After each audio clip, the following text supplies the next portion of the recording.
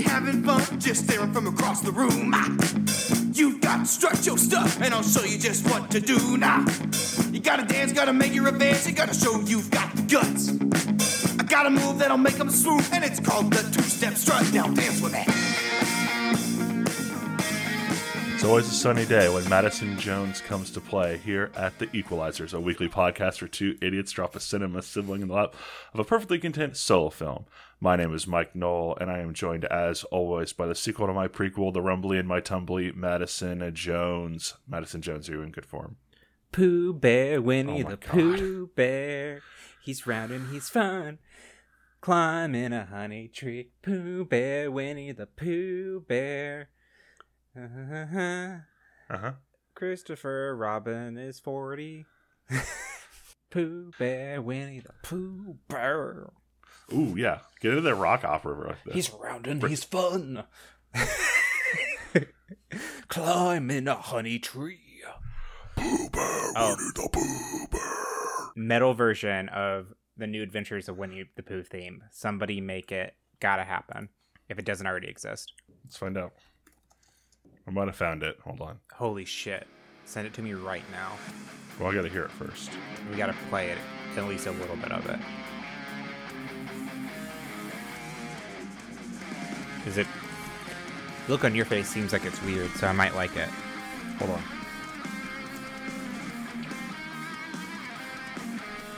Okay, that one was just a rock guitar. Like metal guitar. Oh, like it was like...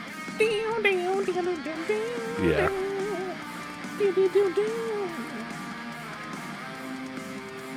This is... We're not continuing until we find out if this exists.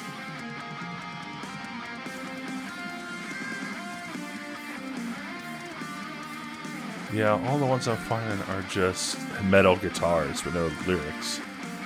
I found a YouTube video that claims to be a metal version, but it is more like if Fall Out Boy did like the intro. It's not horrible, but nevertheless. Here we are, everybody. In the Christopher Robin episode, we're round, we're fuzzy, and we're loving every bit of this movie, I guess. I really liked the movie. I don't know what you thought. I mean, I followed your live blog for a little while today, and then I ended up going back to playing Pokemon Snap. Yeah, it's a very predictable movie. Like, as far as as watching the first 20 minutes, you kind of see the setup of what they're doing. It's like, ooh, Christopher Robin grows up. It's the phrase that I had in my mind was saving Mr. Robin, like saving Mr. Banks. Basically, is basically what this movie is. I mean, I guess sort of, or but maybe Mary Robbins. Mary Robbins is very funny. Mary Robbins, like it's about like saving Christopher Robin's whimsy, basically. Pook, like yeah. Hook. Yeah, like Hook and Winnie the Pooh. Say Pook. But Pook is like Winnie the Pooh with a K, like Hook. That's true. Or we can call it Fook. Anyway, this is pretty much, I mean, it's the movie Hook, but Winnie the Pooh instead of Peter Pan. It's child adventure hero or child fable hero grows up, forgets or loses their whimsy, and then they're thrust back into the world of their childhood and they relearn to be a kid again. Yeah. And also to be a less bad dad. Although I would argue Christopher Robin is less of a bad father than Peter Pan was. He worked too much, but he wasn't like berating his children for being children. Yeah. Like, he seemingly genuinely loved and cared for Madeline and cared about like her like life and just stuff, and like fundamentally misunderstood what was actually needed from him to be her father. Yeah. This movie does something though with and I want to, because I'm kind of torn on it. When Winnie the Pooh comes to Christopher Robin, and I guess it's not like, I guess they do address it like a little bit, and people seem that it's weird, but like he's instantly on board. Like, it's like Christopher Robin, it is this like, it's not that Christopher Robin thought he was imagining Pooh and Piglet and all the friends when he was like a young kid. That actually happened in his life. That wasn't imaginary or anything like that. It was actually something that happened, and now he went through the war and lives this life now. Right? You know, which I thought was an interesting take on the tale, because I think the implication is that, oh, this is Christopher Robin's friend's like his stuffed animals when he was a kid, right? Like I think that's what the book is, right?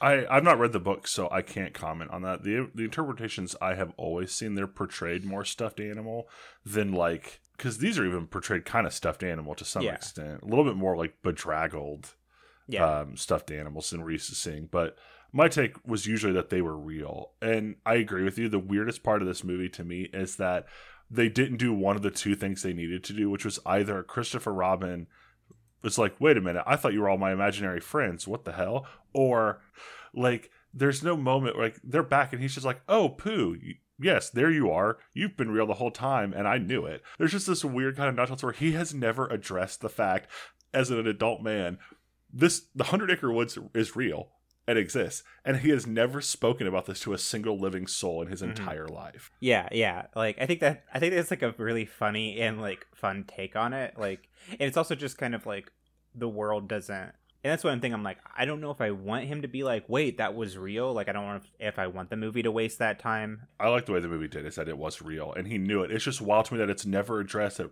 this was real the whole time. And he just never spoke about it to anyone. He drew some pictures, put them in a box under his bed, and then never spoke about Winnie the Pooh ever again for the rest of his life. Yeah, which I thought was fun. But you do get like other people, like the daughter and the mom, aka Agent Carter. They meet Winnie the Pooh and the friends and everything instead of the cops, one of them being Matt Berry. They all see him. They're like, wait, did we just see that? Like, I thought that was rad in general. I thought that was a rad choice for the movie to make, for sure. That fucking scene, Jackson and I were talking, and we would love for the just a spin-off sitcom of those three guys, that police officer, the cab man, and then like the newspaper guy, whatever, who are all in that scene. They just have an apartment now together. That's the spin-off. They saw this thing and now my favorite joke of this movie, although it's changing the more I watch it, but originally the part that made me laugh the hardest the first time I saw it has to do with that, and it's at the end where Mark Gatiss, who plays the son of the guy who owns the business, the one who was golfing instead of and so it's just sitting there at the end after they leave the office, and he's just got this look on his face, and he goes, That donkey was staring at me. The first time I saw that was the hardest I laughed. That has since changed to one of the many great lines by Winnie the Pooh, who is so perfect in this movie. The one that got me the biggest laugh this time, if I laughed for a while, was, Your ladder is broken. That's not a ladder, that was a shelf. Well, that explains why it's no good for climbing. There's absolutely no snark or guile with Winnie the Pooh. It's just very simple, true statements that you're like, well, that's true, Pooh, but also like, Jim Cummings, right? That's the guy's name. Yeah. Which we should address. There is some shit with Jim Cummings that's not great. Oh, really? I didn't know that. Yeah, he's number of allegations that just kind of rolled off his back, and he continued to be the voice of much of our childhood. Got it. We should just at least put it on the table that is out there. And I wasn't aware of that at all. So good to know. But a lot of Pooh's lines, like in this, like and in the Twitter thread, I was like, oh, Pooh is an energy vampire that is meant to like sap the energy out of everybody he meets, and especially Christopher Robin. But I think it is more because he just like it within like the first like 5 minutes of him being in his apartment, he like breaks his record player, tracks honey across like the floor and the carpet, and he wakes up the next morning and breaks a shelf. And then is like asking every question, like, why is the ticket taker? Good morning, sir. Good morning. Why is he in a cage? That was so good. I also loved, there's a great bit where he's playing, just name what I can see out the window. And he's like, grass, trees, man. Which also Christopher Robin then asks him to do it quieter. House, clouds, house, tree, bush, a man. Dog. Who? What are you doing? Oh, I'm playing a game. It's called Say What You See. Well, could you say what you see a little more quietly?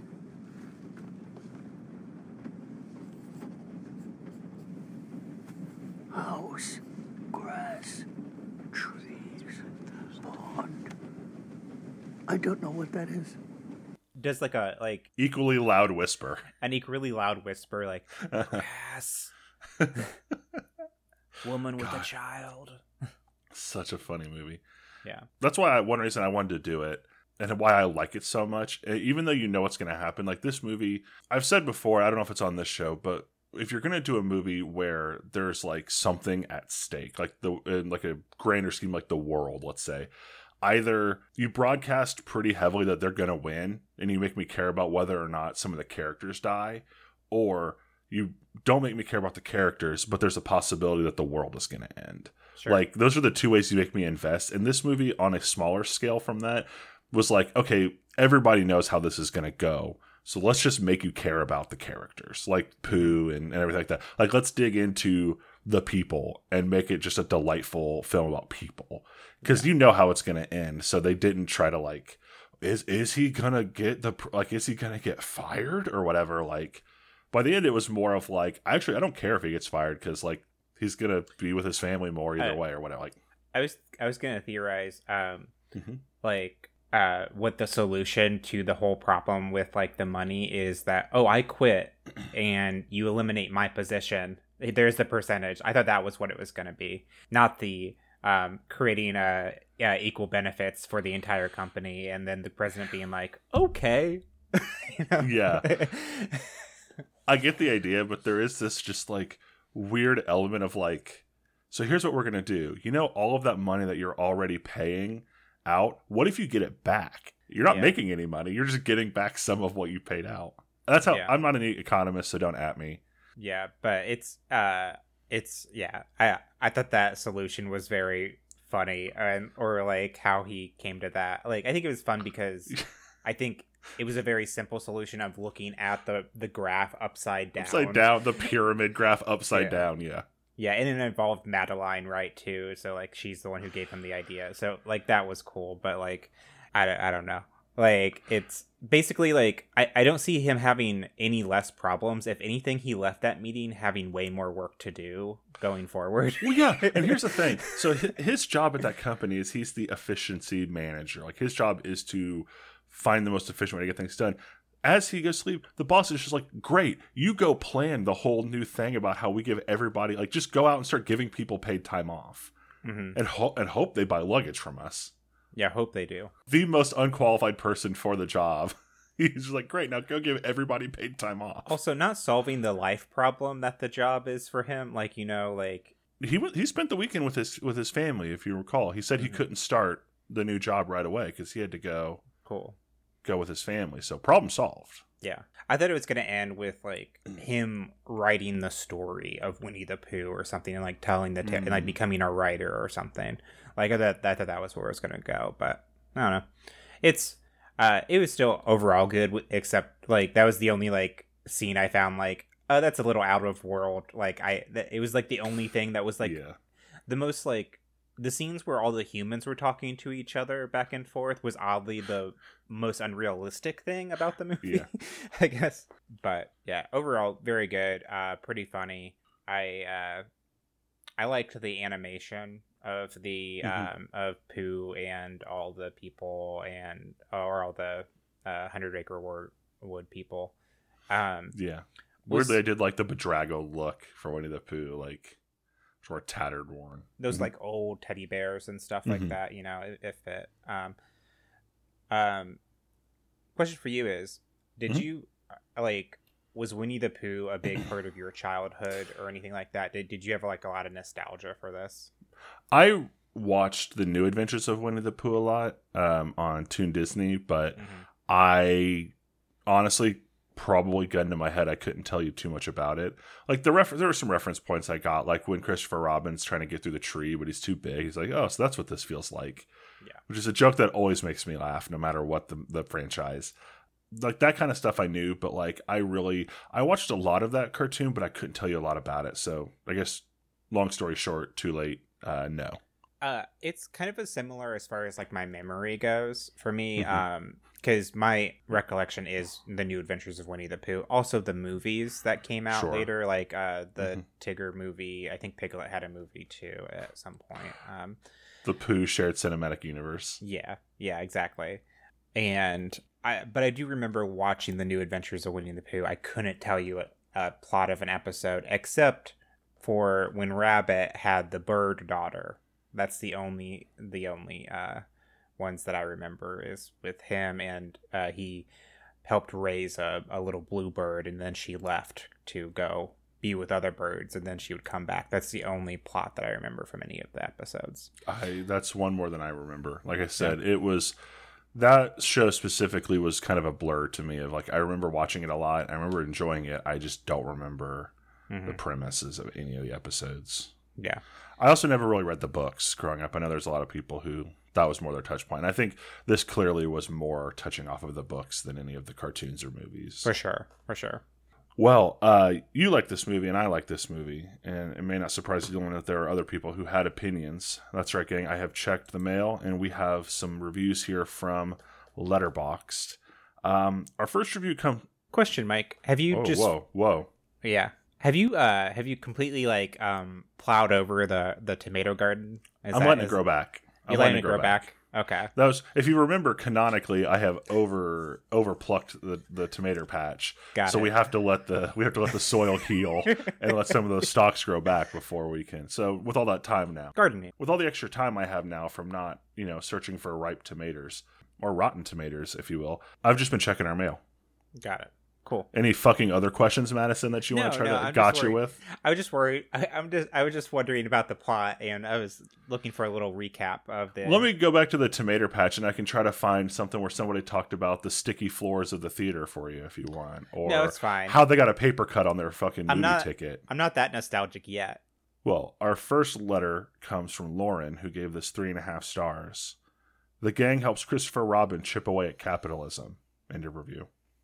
If anything, he helped improve capitalism. Like they really helped capitalism endure, in fact. Yeah, like, basically, it's like, okay, try to give your workers paid time off, and hopefully they use that money to buy our luggage. Like, that's kind of pretty instilled capitalism. I mean, I guess there's some workers' rights things in there a little bit with, like, paid time off, but... Really what this movie should have done was have Madeline basically invent OSHA instead of the upside down pyramid strategy for selling. Or she founds communism. It's just like she Madeline grows up to be Karl Marx, the first union leader. There you go. Well, jot that down. For the luggage union. Luggage Local 514. Our next review comes from Beck, who gave this 5 stars. Film nerds, wake up. We have to bury Wes Anderson. End of review. I don't think this movie had any Wes Anderson vibes whatsoever. Did I think you feel visually a little bit. I think there was Maybe. some of the sort of twee styling of Wes Anderson, but not the color scheme. I don't know. It's hard for me to put my finger on it exactly, but there's obviously a reason I included this. Like I was like, yeah, I could see that. I couldn't put my finger on what it is, but it does feel sort of Wes Anderson. To me, like, I think of like cinematography, like style. Like when I think of Wes Anderson, I didn't see any of that in this for me personally, but I could see like maybe with like the stuffed animals, like I see a little bit of it there, but like that's most of what I mean. I think there was a slightly stylized look to London that also was kind of Wes Anderson. I think at this point, most film people just say like point and say Wes Anderson. If anything, it's like particularly stylized. Sure. Our next review comes from JC Eco, who has a pro rating, and I'm sorry, Madison. My theater got struck by lightning 15 minutes in, and the film shut off for like 20 minutes. Then it turned on. Madison has gotten up from the chair and walked away. Then it turned on with no sound for like 10 minutes. Then a 3-year-old was allowed to run around the theater making weird noises for the next 30 minutes before falling asleep. Then the movie became watchable, but right as Christopher Robin was going to present his plan to save his company, his voice cut out, the lights turned on, and the speakers were filled with a resounding, I'm Maria Menounos. Because the theater is automated to start the pre-show no matter what Christopher Robin has to say. Then I left and got 4 free Regal passes. Pooh was very cute, though. End of review. Madison has not returned to their seat yet. Are you done? Yeah. Okay. I mean, you heard me finish, clearly, if you can hear me talking. I was tuning it out. I went and got more iced coffee because I'd rather do that than listen to whatever this pro rating bullshitter has to offer. They referenced Maria Menounos. Who's that? Oh, if you go to like AMC theaters specifically or something like that, they always do their pre-show, like the first look, and it's like before the trailers, whatever. It's like, hi. It's whatever. And she's like, hi, I'm Maria Menounos. And she's the host of it. It's very funny if you know who Maria Menounos is. Yeah, I'm sure it is. Also, if you don't get up in the middle of it to go fix iced coffee. Mm-hmm. We have one last review. I assumed you Okay. didn't want to talk about that any longer. No, not really. This is from Abe, who gave this a pro rating. Or sorry, who has a pro rating. They gave it 2.5 stars. Piglet is a twink. End of review.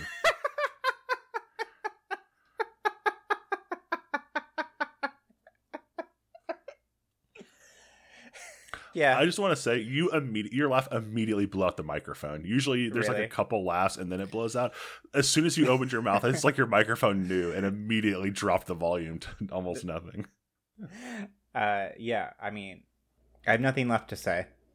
If you don't have anything more from the mail, from the letterbox, it's time for everyone's favorite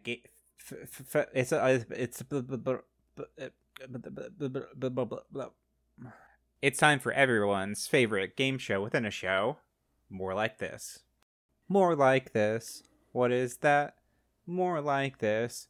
What did we just watch? More like this. There you go. I'll put that over the applause. More like this. What is that? More like this. What did we just watch? More like this. So, for those that are just tuning in, this is your first More Like This. Well, welcome to your first episode, because I've done it for like the last 10 episodes. For those of you who are just tuning into this episode and have skipped to this exact minute mark. Yeah, exactly. Which, you know what? Fair. Because the most... Usually by 20 minutes, they're through all their bullshit and they're talking Yeah. about the movie. Yeah, exactly. They're through all their bullshit. Their attempts at comedy flexing. So what this is I have 3 descriptions of movies that you might find in the you might also like section after you watch a movie on like Amazon Prime or Netflix or on IMDb or something like that. And 2 of these are real, and one of them is fake, and Mike has to try to find the fake one. I'll admit something, Mike. This one is harder to find stuff for because this is a smizme. So A smizme. a smizme, a disme. I just don't want to get sued. Sure. I'm convinced that Disney has a bunch of bots just like Well, listening around. You just said their name, so Yeah. we're fucked. Fuck. Because like this just like recommended Winnie the Pooh stuff. Like, right. So I kind of had to dig really, really deep to find anything. And Okay. I'm a little worried. So Okay. all right. So this is the first movie, The Land of Steady Habits from 2018, starring Ben Mendelsohn. Okay. Feeling trapped in the stifling, wealthy enclave of Westport, Connecticut, a man retires from his job in finance and leaves his wife in the hopes that it will renew his lust for life. He befriends a drug-addicted teen, sending him down a path of reckless, regrettable behavior. That is first movie. What was the title again? Just the title. The Land of Steady Habits. Okay. Second movie, Imaginary Friends Forever, 2014, starring Jesse Eisenberg. Former valedictorian Chasen returns to his hometown after flunking out of college to loaf around and figure out his next steps. He quickly figures out that he never really made any long-lasting friendships with his former classmates due to his studious nature and off-putting attitude. Feeling extremely alone, Chasen starts seeing hallucinations of his former imaginary friend Donnie, also played by Jesse Eisenberg, who was always supportive and encouraging. Next movie. Like Father, 2018, starring Kristen Bell. Left at the altar, a young executive takes her Caribbean honeymoon cruise with the last person she ever expected, her estranged father, played by Kelsey Grammer. Although they depart as strangers, they soon gain a new appreciation for love, life, family, and each other. So, Mike, which of those movies was the one that I made up? I'm going to lock in number 2. I know number 3 is real. I watched the first half of it on Netflix at one point. Okay. So I know the Kristen Bell, Kelsey Grammer father-daughter movie is real. Okay. The first one sounds fairly real. I think especially with like drug rehabilitation and things like that, the idea of like steady habits are a thing that help. Like every morning you get up, you do these specific habits, like kind of help. I I don't want to say I don't know if you know that. That doesn't seem like a title that you would pull out from there. So also the Jesse Eisenberg playing his own imaginary friend strikes me as something you do. So I'm locking in the imaginary friend one. Okay. You're locking in Imaginary Friends Forever from 2014, starring Jesse Eisenberg and also Jesse Eisenberg. Yes. Cool. Starting the Jesse's Eisenberg. Da dun da da da dun da da da dun da dun dun dun dun da da da dun da da. Insert bell ring right here. Congratulations, Mike. You have won More Like This. What's the prize? So the first prize when you won the first time was a wish that you still haven't cashed in on. So I am like not wanting you to stack wishes. Like I feel like that's the only That's thing. fair. So Although here's the problem though. We did agree this is a very unregulated bit. So I feel like that's a regulation. yeah, okay. Yeah, but that means anything is possible still. So Cool. So what's the prize if it's not a wish? What's something that's just as good as a wish that I get since I don't get another wish? I will send you something in the mail Okay. that is. I will send you a surprise gift in the mail. That is what I will send you. Eventually. Okay. Yeah. Not like within the foreseeable future. I will send Sure. you something that you will enjoy, and then once it arrives, whatever episode that is, you can We'll open share it on air. Yeah, we'll Okay. open it on air. Sounds good.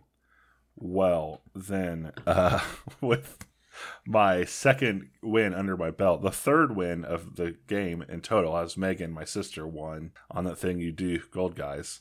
I didn't get. Did I say what her prize was?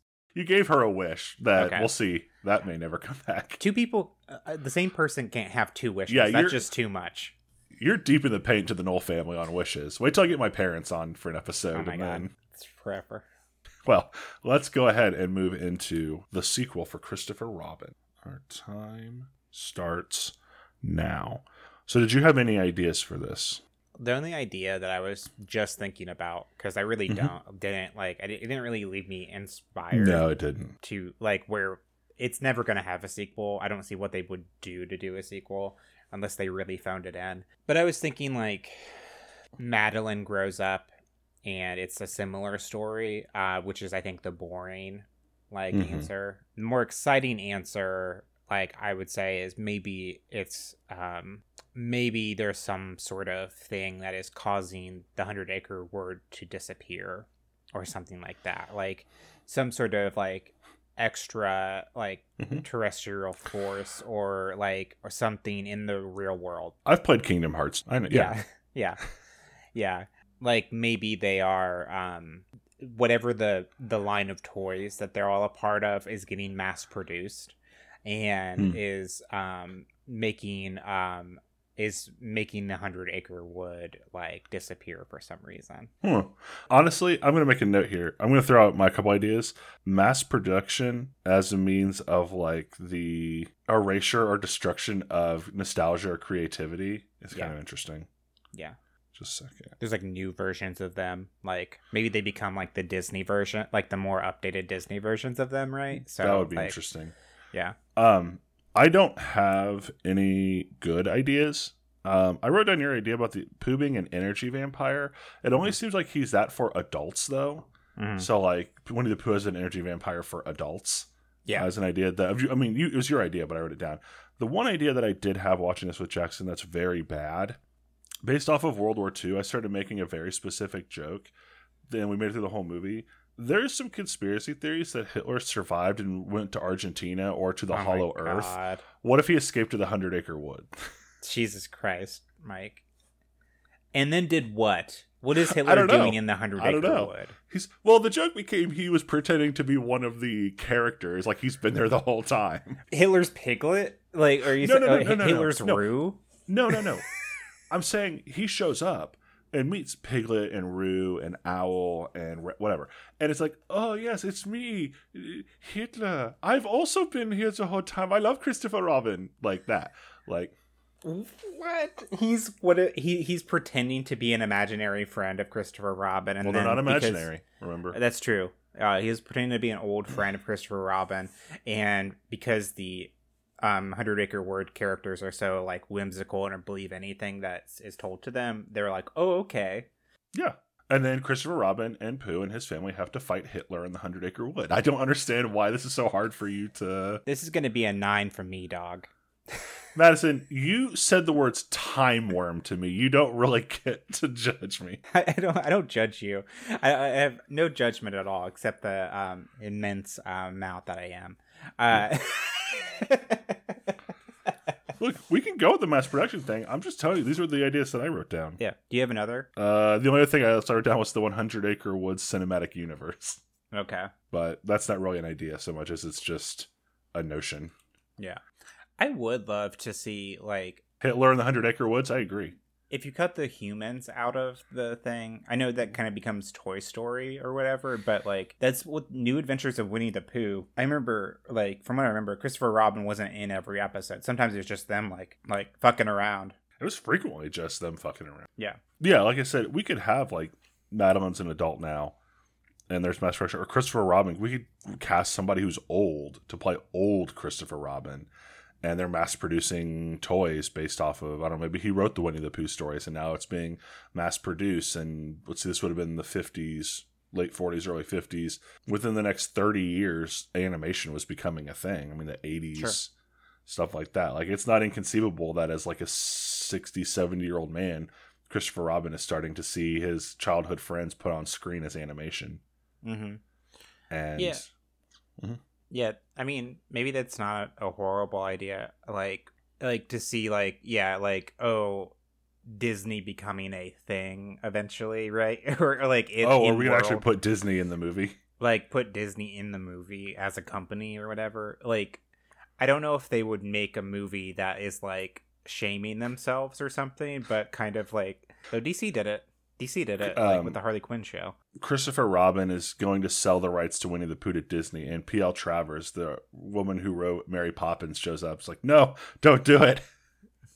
We create a war. It's like the movie Misery, but instead of you have to write a book I like, she locks him in a room until he agrees not to sell Winnie the Pooh to Disney. Okay. We'll call it Dizzery. Dizzery? Jesus Christ.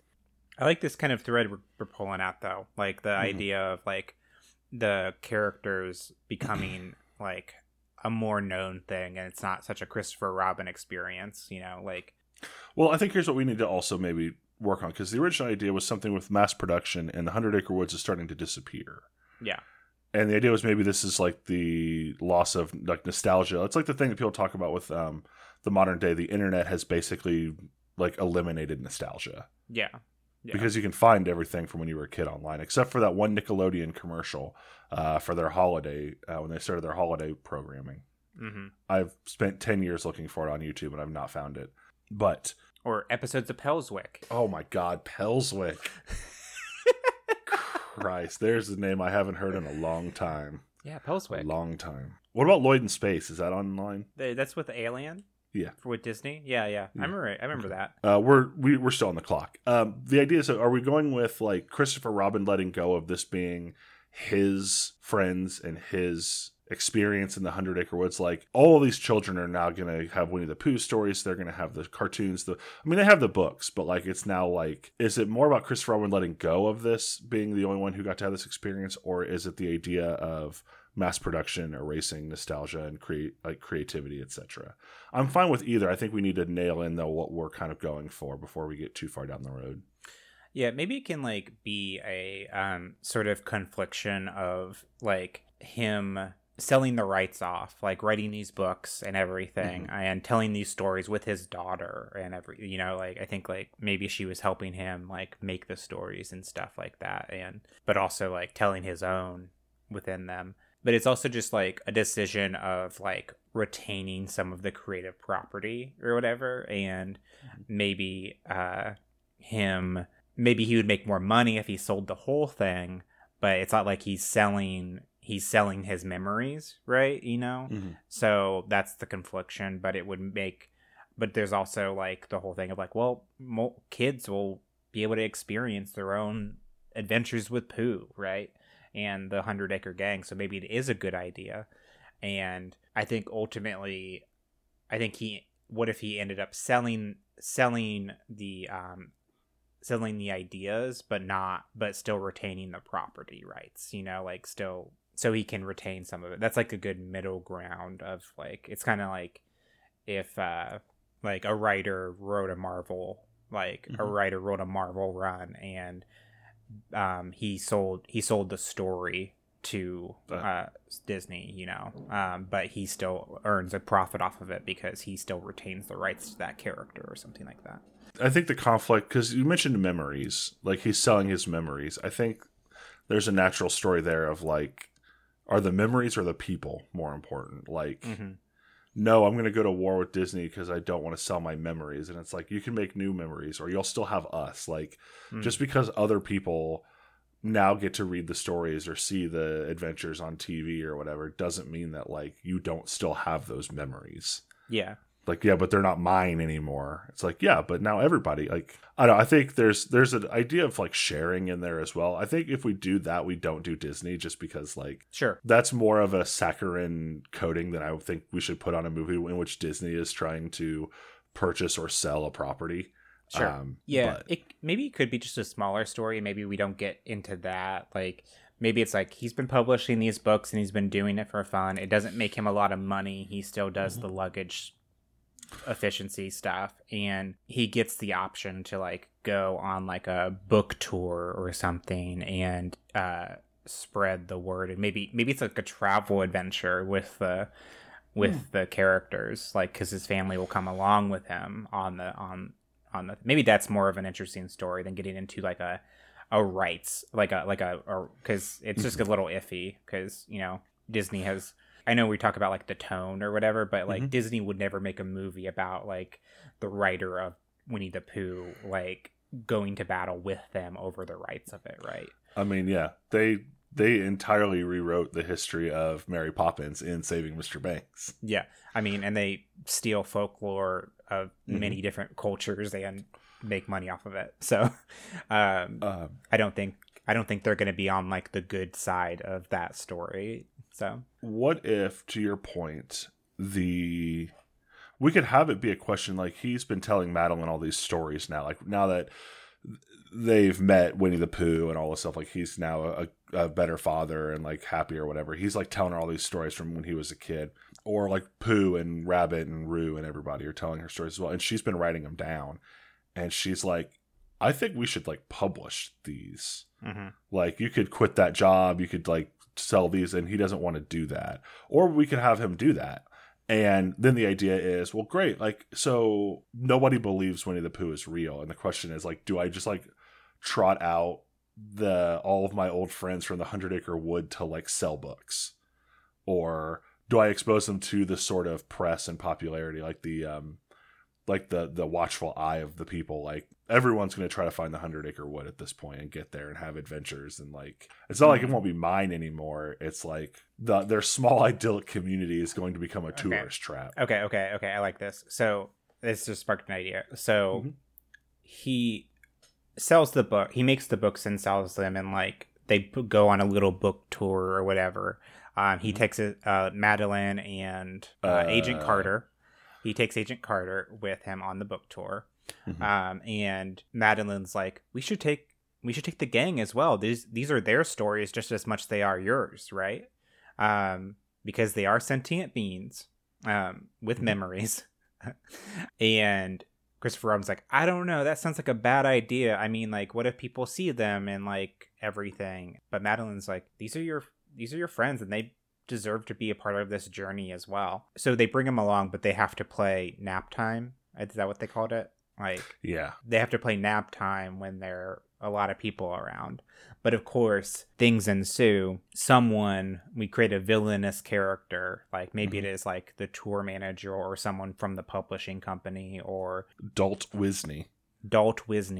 And he sees them move or talk at one point, and finds out about that the 100 Acre Wood is real, wants to siphon the magic for himself or something like that, and like tries to find out where it is to make an amusement park there, or to get more of the magic, or like whatever. I don't know, if we don't really know what powers the 100 Acre Wood or whatever, besides just like imagination, right?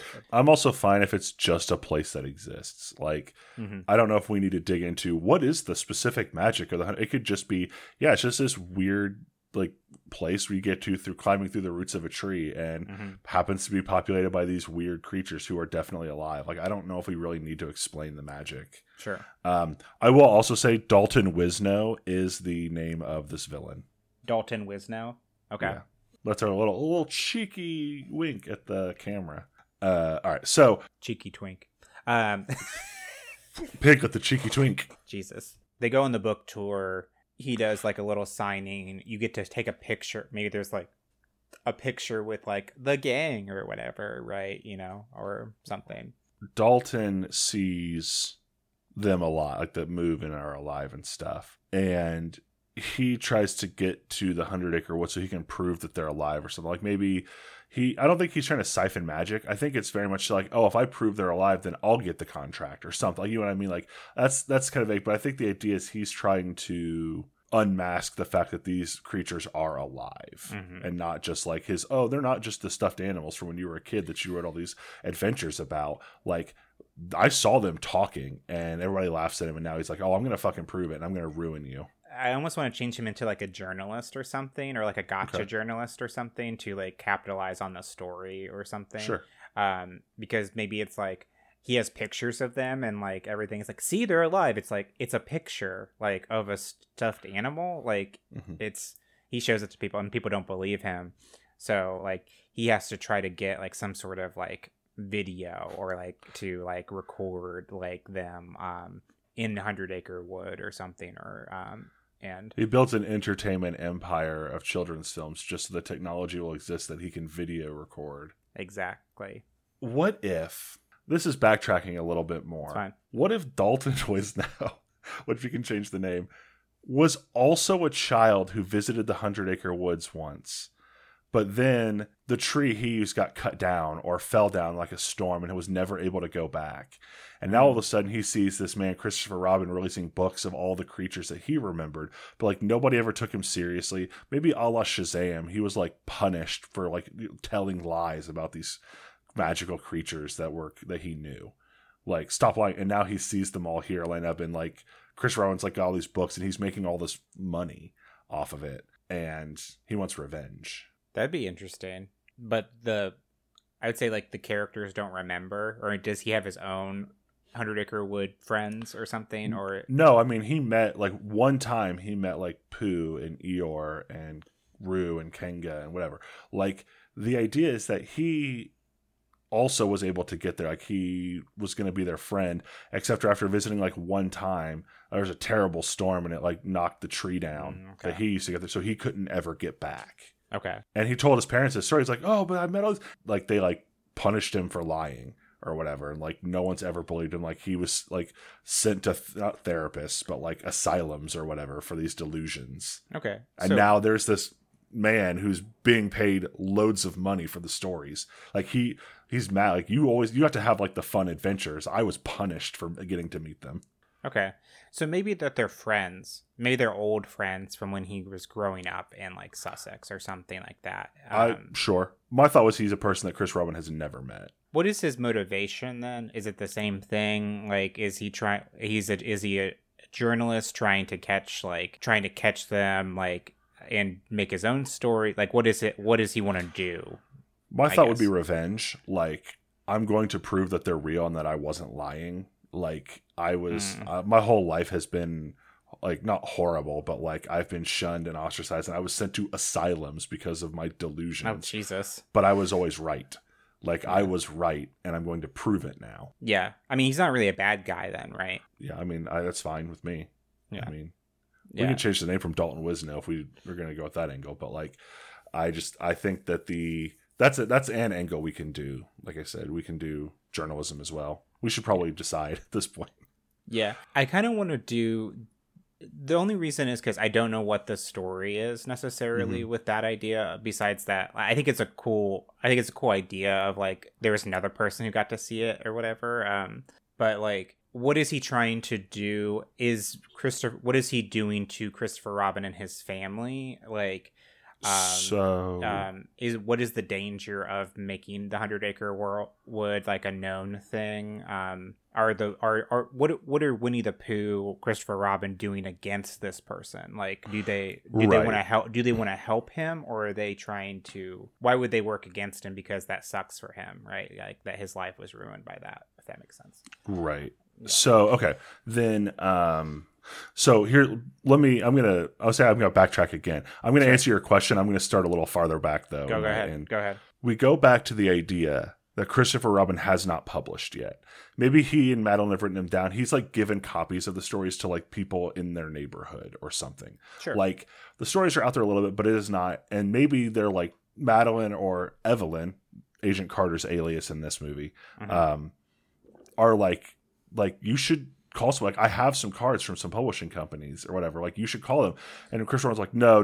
These aren't like, these are just for, like, they're just fun stories. It's not for everybody, whatever. Well, these are my stories, etc. This new character, Dalton Wisno, I'm going to keep calling him that unless we come up with something else, but he finds one of the stories or happens to hear about it, whatever.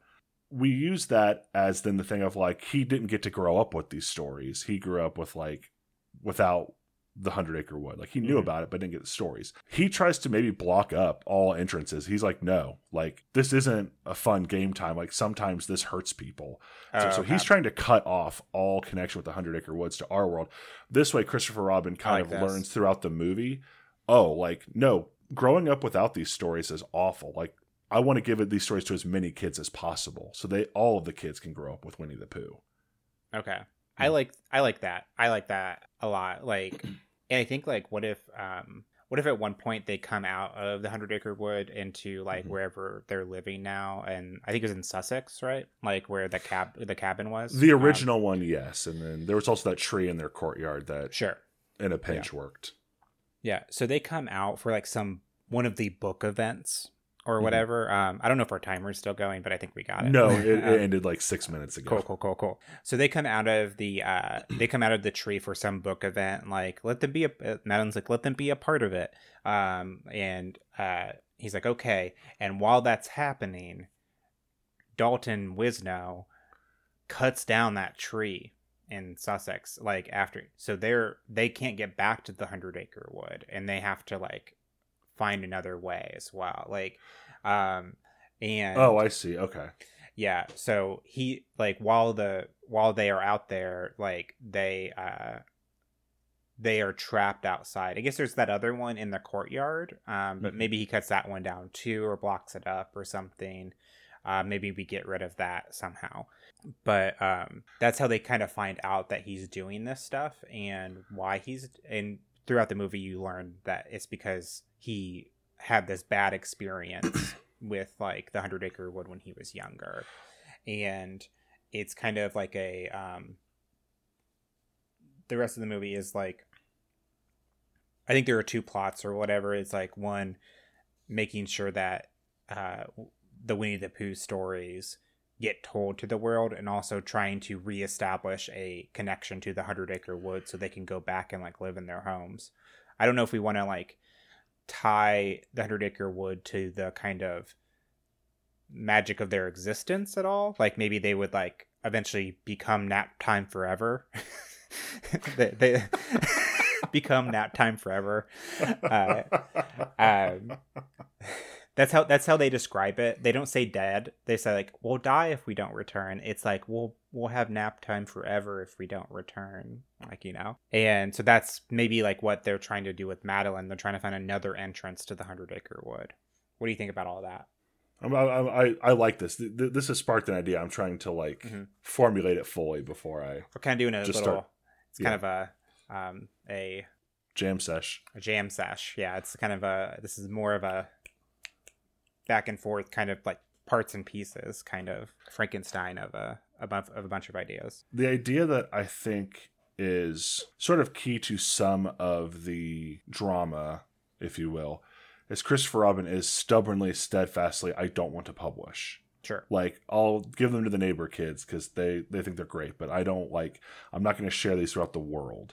I think the way that the sort of I do believe in fairies way that we end up establishing a new connection to the 100-acre woods is he publishes the books, and all of these children reading the Winnie the Pooh stories, not necessarily believing in Winnie the Pooh, but like they have these stories now. Oh, there's another one over there. Like this backyard now has a portal, whatever. Like they start popping up all over the place as other children are experiencing the stories and like reading them and enjoying them. Yeah. That seems natural. However, there's still a question of like what goes on in the middle of the movie. Mm-hmm. That's like, because I like the idea that they go for a book event. Part of me doesn't want the Winnie the Pooh characters in the real world. Like I still think the idea should be everybody thinks they're just stuffed animals. And so if they're not here, then like that could also work with the idea of like not having Winnie the Pooh. But we need to have Winnie the Pooh in the movie. My thought would be maybe Madeline gets trapped on the other side in the 100 Acre Woods. That's what I was when he about to cuts say. down the trees. Yeah. And then the idea is trying to get her back as well. And that way then we can have Winnie the Pooh and gang in the movies. And they can have some adventure. I don't know if it has to be the same. Maybe Dalton cuts the trees down from the other side, so he's in the 100 Acre Woods, and they're trapped on the other side. But again, then there's like the question becomes, what's the threat in half of the movie? The half of the movie that Dalton Wisno is not in. Mm-hmm. Yeah. I guess the idea could be because the first movie is so much Christopher Robin finding his whimsy. It's that he has to convince publishers to publish. They don't want to do this book of hokey, saccharine children's tales because that won't sell. People want spy novels. Everyone's on spy novels now. Yeah. Evan looks very uncomfortable when they keep saying the word spy. Yeah. It is canon that she is Agent Carter. And she is Agent Carter in this. I can't agree to that only because that backdoors us into the entire MCU. Maybe. Because is the Agent Carter TV show technically Yes. part of the MCU? I'm pretty sure, yeah. Okay. I really want it mainly because of this little weird thread because she is married to Ewan McGregor. And in our universe, in our Avengers universe, Ewan He's McGregor is Sky Captain America. is Sky Captain.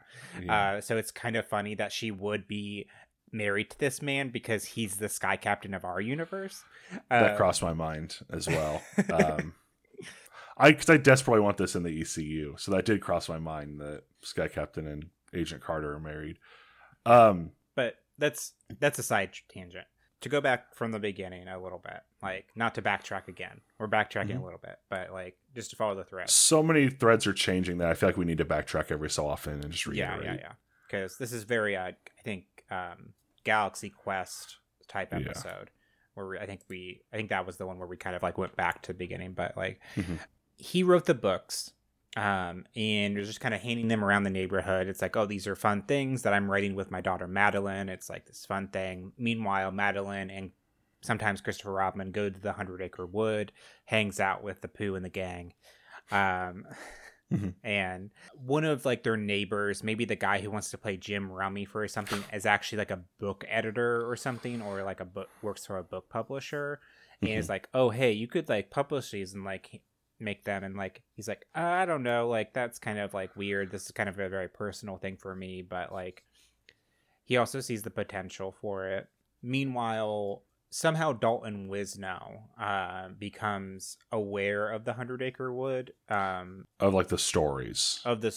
Maybe he gets handed one of them, and one of them, maybe there's like an advance copy or something that gets sent to him, or maybe he gets one of the little ones that was being handed around the neighborhood. Maybe he has a daughter or kids, and like that's how he finds out about this and is like, whoa, what the fuck? Like, how do people know about Pooh and the gang? And then that's when he realizes, oh, that tree in Sussex. And then like he goes to that tree, and you think he's gonna go in. He's like looking at it in wonder, and he points a finger at it, and a bunch of like people come. He doesn't have magic. Oh, sure. I know that's what you were thinking. I was waiting. I was like, what? He points a finger at it, casts banishment, and the tree disappears. No, you see people come from behind him, and they cut the tree down. And then he finds out who this publisher or who the writer is, and like maybe confronts Christopher Robin, and is like, hey, this is dangerous. You shouldn't be pursuing this. And then Christopher Robin's like, this isn't dangerous. This is my childhood, and like the childhood I'm building for with Madeline and everything. And that way you establish him as a villain going against him. Right. the middle of the movie is Dalton maybe going on a campaign of like not like it's sort of like in The Music Man, like he does this whole like shebang about like, oh, pool halls are corrupting our children, we should ban pool halls, and like people shouldn't be playing in kids shouldn't be in pool halls, they should be playing in the band. And we should be banning trees. No, like trying to not get his book published, basically saying like this is infantile like stuff, this isn't good for your children, basically. Children should be learning trade skills, not like learning to like imagine stories with like kids. And that could be like the middle of the movie, and like maybe Christopher and Madeline and Agent Carter like kind of fighting against him.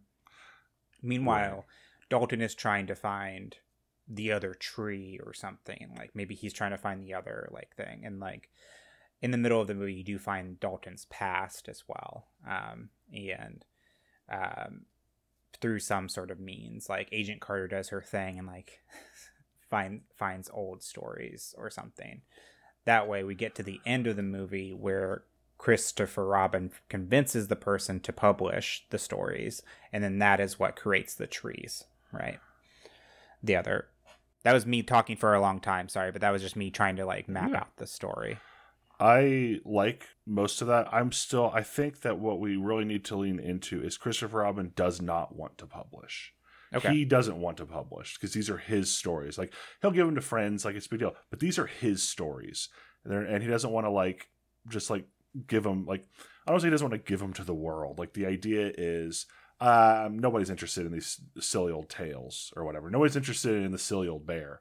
Like these are for my daughter and maybe some neighbors, whatever. But like and we can work in the idea later. It is maybe a thing of like, if I give these to the world, they're not mine. So what is the middle of the movie? Right. And that's what I'm saying. Like I understand that gives us a problem at the middle. And but I'm saying, I think, that's why I said all that whole thing. That's why I was saying that is to give the movie a middle.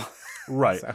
But I'm saying that I'll work on the middle here in a moment. I think that if he wants to publish the whole time, that takes away the lesson at the end for him of like, I'm not giving away. These aren't my publishing isn't giving away my memories. It's giving the world like Winnie the Pooh.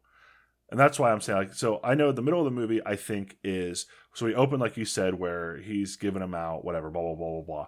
Dalton Wisno comes in from the country or whatever, some other, not Sussex, but somewhere else. He happens to be related to somebody on the street who has one of these stories. He finds out about this and is like, oh my God. And so he comes and visits Christopher Robin, pretends to be like, I love the story. Just like, where was that tree anyway? Or like whatever. He gets the information. He goes to Sussex. He tears down the first tree. Christopher Robin and co. find out. And like maybe Madeline goes to the 100 Acre Woods to be like, hey, don't freak out. That tree got torn down, but we still have this tree. While she's in the 100 Acre Woods, under cover of night or something, or through governmental finagling, the tree in their courtyard gets torn down for a fountain to be built while Madison's in the 100 Acre Wood. Now, Christopher Robin and Agent Carter have to figure out, like, how do we get back to the 100 Acre Woods? How do we get Madison back? Maybe Dalton goes through the tree first before it gets torn down. So he's in the 100 Acre Woods now. So Madeline, Pooh, Eeyore, Tigger, everybody are trying to thwart him from, like, he's like trying to do that kind of thing. Like, no, I'm here now. Let's play. Let's have adventures. I didn't get to have adventures or whatever. And it's like, it's a little creepy, but like they're trying to figure out how to thwart him that way. In the real world, Christopher Robin and Evelyn are trying to figure something out. And she's increasingly like, well, how did the first portal, like, how did it start in the beginning? And Christopher was like, well, I was like a lonely little kid in Sussex. And then like I started inventing its stories about my friends. And one day the portal into the tree, and one day I crawled through and it was real. I mean, I know that makes them imaginary, but in this case, like he created them with his sure. dreams or whatever. Yeah. And she's like, okay, well, either we need to start making new stories, or we need new people to make, or we need people to make stories again. So now they're trying desperately to get this published, but nobody really wants to publish it. And meanwhile, Madeline and Dalton are in the 100 Acre Wood trapped there. Yes. And he's trying to force them to have adventures, and she's working on a plan. Like, she's like slowly but surely building some kind of scheme to thwart him. Sure. Not necessarily get home, just to thwart him. I like this like is there like a multi-week like, because like they're gonna get the book published but that takes a while for it even to get printed, and then they're in the 100 Acre Wood, like, which only seems to have honey and carrots, or like it's food, like I think we could hand wipe that stuff away, or maybe there's time distortion in the 100 Acre Wood, but I see what you mean, like, but so he gets the book published, it's distributed, and with time there's new portals open or something. Yeah, or he goes into a trance and goes into his imagination. In his imagination he creates a portal to bring them out. The other option is a slightly more there's some, we establish early in the movie, there's some like neighborhood festival that's going to go on at the end of the week or whatever, and they can't get the books published, and like there's just no one's going to do it, and in desperation Christopher Robin basically jumps up on the bandstand, there's a tree there maybe, and he just starts telling Winnie the Pooh stories, and like all these kids start to like, and he's like, what about you? Like, you're Winnie the Pooh needs your help or whatever. And then one of the kids is like, oh, well, I did actually. And he pulls out like maybe like a shakily written story about Winnie the Pooh that he wrote or she wrote. And it's like all these kids are so like that he had given the stories to, are like, yeah, actually, I kind of wrote my own story. And it's like, that's what gives the portal. So we're not waiting on the weeks and months of publishing to get done. It's a more immediate him giving the stories to the children like that. I think like stuff is happening up until I think they get trapped a day, for maybe a day, like they like, I don't like, let's call it a weekend just so we can have a few adventures with like Madeline, whatever. Sure. But like, I know what you mean. It's not a week, but it's a few days. I don't think a day is enough time for this kind of tension building and then breaking. Well, I think like maybe like the tension like of, because I think some of the movie is Dalton trying to find the other tree or whatever, and then he does find out where it is, and then she goes into it and he chases her, and then they tear down the tree, right? And like I think like, and then the end of this movie happens with the book event and everything, and with the sort of writer's workshop of Winnie the Pooh with the kids in the neighborhood, and they suddenly like. You said there's a tree there at the festival. And that's what I'm thinking. Like there's some kind of tree where he starts telling the story, or it could be like it could be something else, like a post box or something, and then the front of it where the postman opens it to get the letters like tumbles open, and Madeline and Pooh and Piglet and everybody like tumble out of there or something. Like the idea is just, I think that we need him to be giving the stories out, and you're correct. Him publishing a book is going to be months, if not a year. Yes. Yeah. So it needs to be something more immediate. And I think that that's maybe the more desperate. He's just desperately telling Winnie the Pooh stories, and someone else he's like, so it's like more. He's like, I don't have any more. And you just see like a little hand raised up. They're like, I've actually, like I have something. Okay. And then I like that. That's when he realizes he should publish, and then we publish the book. Like, the end of the movie is like a year later, months later, and he's like, the books are out or something like that. Okay, I like that. So does Dalton, real quick, because I think we're getting to a little time, but while Dalton and Madeline are in the 100 Acre Wood, is he learning a lesson or something? Is he kind of like, I kind of like the idea of maybe he is like, no, this place is dangerous, like this place sucks or whatever, this place causes problems or whatever.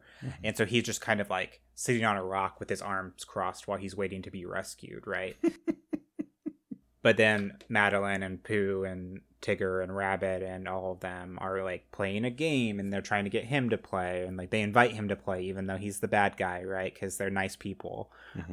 And he learns to play or like have fun or learns the worth of it. So when he comes out at the end at the book event, he has a change of heart. Is that kind of like what we're thinking? Like, because that to me, like, as far as his evolution as a villain, like he's not gonna die. Like Pooh's not gonna pull out a rifle and shoot him. Sorry. Or the movie ends with him being like still in the 100 Acre Woods, and he's very angry. And then you just hear, "Hello, friend. I have some ideas." And Hitler steps out from behind a tree. No. Okay, we're done. We're done. We're going with what I said, and we're done.